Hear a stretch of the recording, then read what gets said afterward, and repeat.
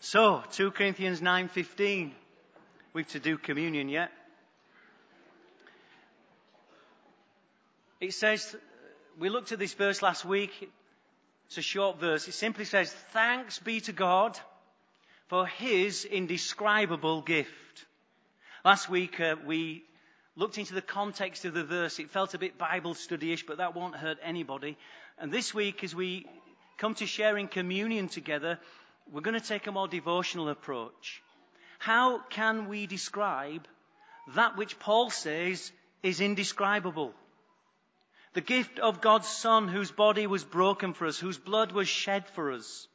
So to help us with that, let's turn to Isaiah the prophet, who uses very descriptive language to convey something of God's indescribable gift. Isaiah 53, verses 1 to 7.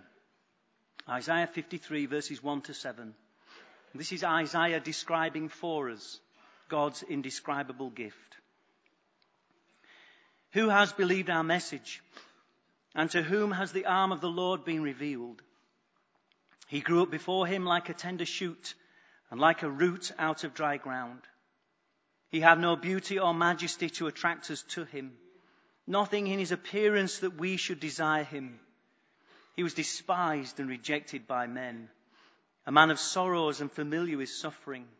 Like one from whom men hide their faces, he was despised and we esteemed him not. Surely he took up our infirmities and carried our sorrows, yet we considered him stricken by God, smitten by him and afflicted. But he was pierced for our transgressions. He was crushed for our iniquities. The punishment that brought us peace was upon him, and by his wounds we are healed. We all like sheep have gone astray. Each of us has turned to his own way, and the Lord has laid on him the iniquity of us all. He was oppressed and afflicted, yet he did not open his mouth. He was led like a lamb to the slaughter, and as a sheep before her shearers is silent, so he did not open his mouth. What can we learn about God's indescribable gift from these very descriptive words in Isaiah 53? In verse 2, he says this, he had no beauty or majesty to attract us to him, nothing in his appearance that we should desire him. And these words speak of incredible contrast. Because Jesus is the one whose name is above every name. Jesus is the one whom angels worship. Jesus is the one who fills the throne room of heaven. From everlasting to everlasting, he is God. Yet, he came to a cattle shed, to a manger. No red carpet for Jesus. No majesty to attract attention to him. Jesus is the one of whom Wesley, in his great hymn, exhorts us, crown him with many crowns. Yet, he lays aside every crown, except the crown of thorns, a crown of suffering, a crown of mockery. The Apostle Paul tells us in Philippians 2 that though he was in very nature God, he did not consider equality with God something to be grasped, but made himself nothing. In John 18, verse 38, Pilate asks Jesus, are you King of the Jews? And Pilate has no idea who is in front of him. Because in front of him is the King of Kings and the King of Glory, the majesty from on high. But Jesus is the King who laid aside his majesty. And in front of Pilate on this day, as he stands, he has no beauty. No trappings of majesty. Nothing in his appearance that anyone should think anything of him. Isaiah goes on in his description. In verse 3 he says, he was despised and rejected, a man of sorrows and familiar with suffering. The old hymn writer, aghast at the very thought, asked the question, man of sorrows, what a name! The NIV commentary says the Hebrew word for sorrows is used both of physical and mental pain. Perhaps we see all of this on the cross. To some degree, we can understand the physical suffering of Jesus. But what about the impact of sin upon the sinless Son of God? What about the impact of the one who is holy and pure, bearing our sin? What about the mental, the emotional anguish? In 2 Corinthians 5:21, it tells us God made him who knew no sin to be sin. And there is a moment during the crucifixion recorded in Matthew 27, verses 45 to 46, where it says, from the 6th hour until the 9th hour, darkness came over the land. And about the 9th hour, Jesus cried out in a loud voice, Eloi, Eloi, lama sabachthani, which means, my God, why have you forsaken me? And in that moment, which theologians find nigh on impossible to explain, Jesus senses some kind of separation from the Father. Warren Wiersbe tries to explain it this way. He says it was during the time of darkness that Jesus had been made sin for us. He had been forsaken by his Father. The darkness was a symbol of the judgment he endured for us. How could a holy God look with favour on his own Son who had now become sin? The New Bible Commentary puts it this way: we cannot conceive what this separation meant to one who from all eternity had known no separation from his Father. And in that moment of darkness, as Jesus cried out from the cross, out in anguish of pain and emotional pain, my God, Father, where are you? Jesus becomes aware of some separation, and he is the man of sorrows. He is despised. He is rejected. He is familiar with suffering. Isaiah goes on to say in verse 7, he was oppressed and afflicted, yet he did not open his mouth. He was led like a lamb to the slaughter, and as a sheep before her shearers is silent, so he did not open his mouth. And here we have the wonderful picture of the silence of the Lamb of God. These words tell us he went through this willingly. He didn't resist. In John 18, the soldiers are looking for Jesus. John 18, verse 4, a verse I encourage you over the period of Lent to reflect on and allow worship to flow from your heart. John 18, verse 4, Jesus, knowing all that was going to happen to him, went out and asked them, who is it you want? Jesus of Nazareth, they replied. I am he, said Jesus. And every time I read John 18, I can't get past verse 4. I have to pause in wonder and awe. Jesus, knowing all that was going to happen to him, went out and asked, who is it you want? And as I reflect on the fact that if I was in Jesus' place, and if I knew all that was coming in the trial and the crucifixion and the beatings and the mockery, I would have run away. I would not have stayed there. I would have gone into hiding. Not Jesus. Jesus willingly gave himself. If I was in that situation and had all that power and all it took was a word, I would speak. But like a sheep before a shears is silent, so he did not open his mouth. What is the significance of his silence? John tells us in chapter 1 and verse 1 of his gospel, in the beginning was the Word, and the Word was with God, and the Word was God. He was with God in the beginning. Through him all things were made. Without him nothing was made that has been made. Jesus, the Word that became flesh and dwelt among us, the Word that was there in the beginning and spoke the Word, and light came into the darkness, order into chaos. He spoke and the sun and the moon and the stars took their place. Hebrews 1 verse 3 says, Jesus is the radiance of God's glory and the exact representation of his being, sustaining all things by the power of his word. He spoke the word and the storm was stilled. Blind eyes were opened, the dead were raised. The old songwriter says it well. He could have called 10,000 angels to destroy the world and set him free. One word from Jesus and the soldiers were finished.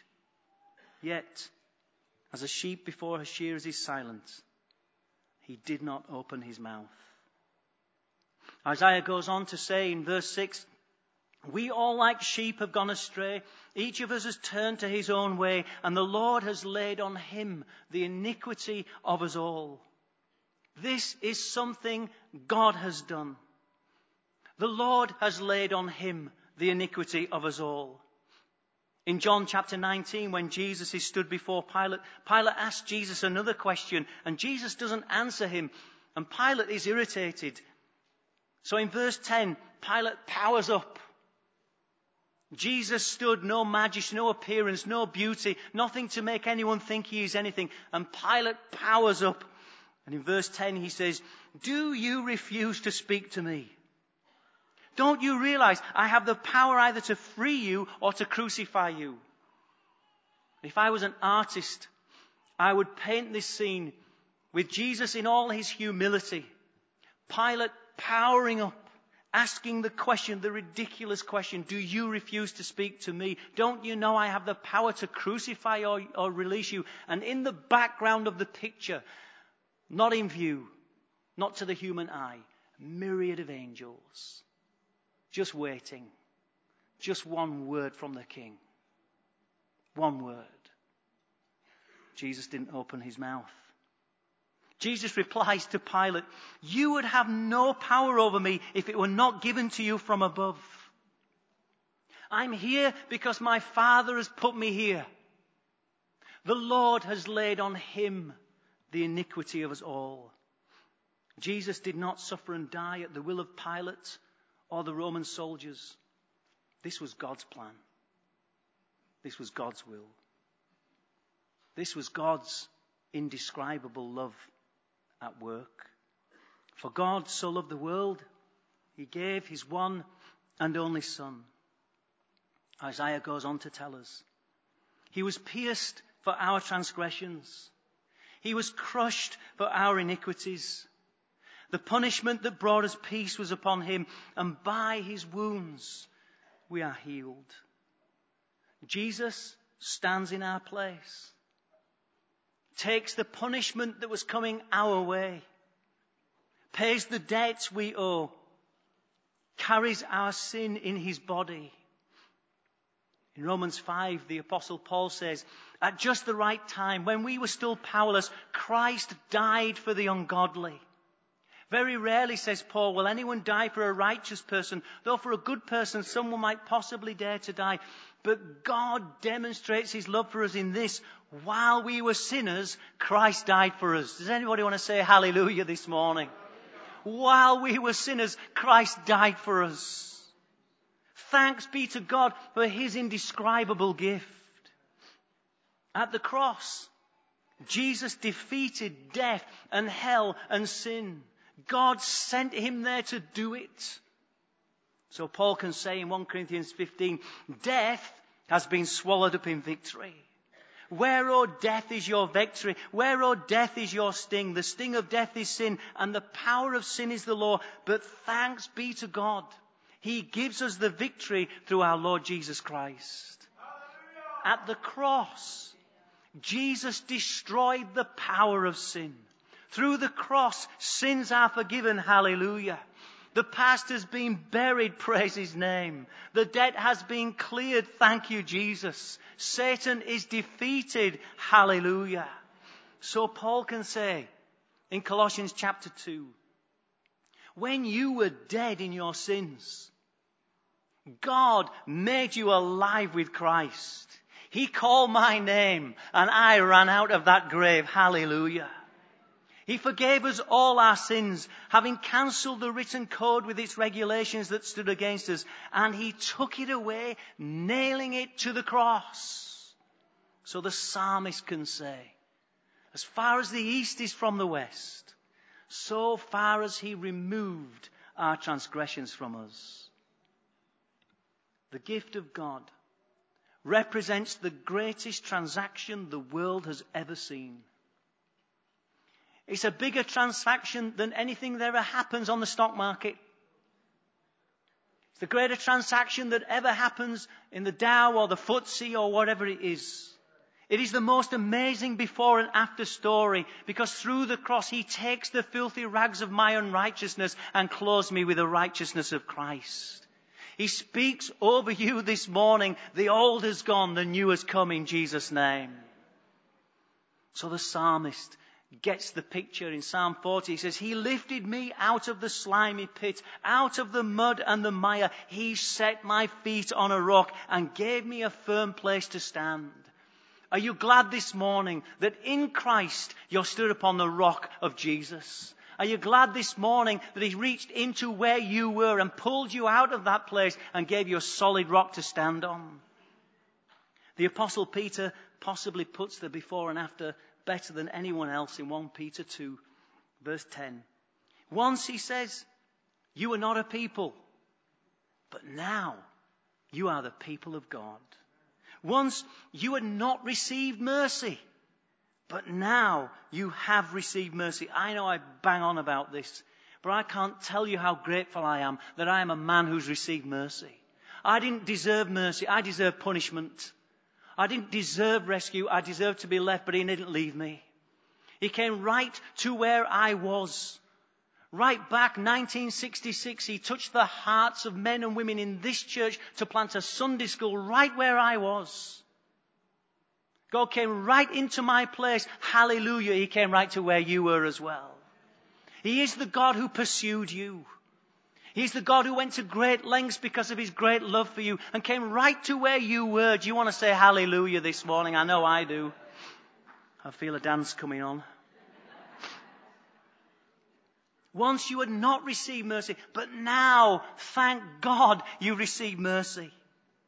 We were in that dark place. We were in the place called condemnation. Death row.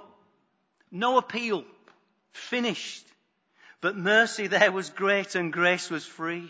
Pardon there was multiplied to me, and there my burdened soul found liberty at Calvary. Praise his name. The Apostle Peter says in verse 9, 1 Peter 2, you are a chosen people. You are a royal priesthood. You are a people belonging to God. I am my beloved's, and he is mine, and his banner over me is love. Peter says, all of this is so that you may declare the praises of him who brought you out of darkness into his wonderful light. So we can live a life of worship, a life of loving him, a life of serving him, a life of gratitude and thankfulness from the depths of our hearts. Thanks be to God for his indescribable gift. Thank you, God, that you've adopted me into your family.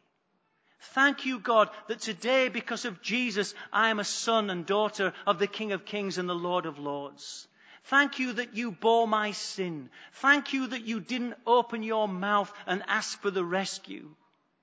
Thank you that you laid aside your majesty and were willing to be of no appearance, no beauty, no majesty that anyone should desire you. Thank you. Thank you, you gave yourself willingly. Thank you that my past is buried. Thank you, the debt has been cancelled. Thank you for the cleansing flow that runs every day of my life. Thank you, when I put my head on the pillow and close my eyes, you were there. And when I open my eyes in the morning or the middle of the night, you are there. And when you awake in the middle of the night with all the worries of your heart, mind and soul, the King of Kings and the Lord of Lords, he is there right with you. Even though I walk through the valley of the shadow of death, I will not fear, for he is with me. And even in the presence of mine enemies, he provides me a table. Even in the toughest and the darkest of situations, the King of Kings and the Lord of Lords, he's right there. Thanks be to God for his indescribable gift. We worship you, Lord. We love you, Lord. Help us to be who you say we are. Help us to walk in the truth of your word. 1 John, now are we the children of God, and that is what we are. That is what we are. We're not what the enemy says. We're not what the careless words of people have spoken in our past. We are none of those things. We are sons and daughters of God Most High. That is who we are. And we say, thank you, God, for your most indescribable gift. Amen. Amen. Let's pray.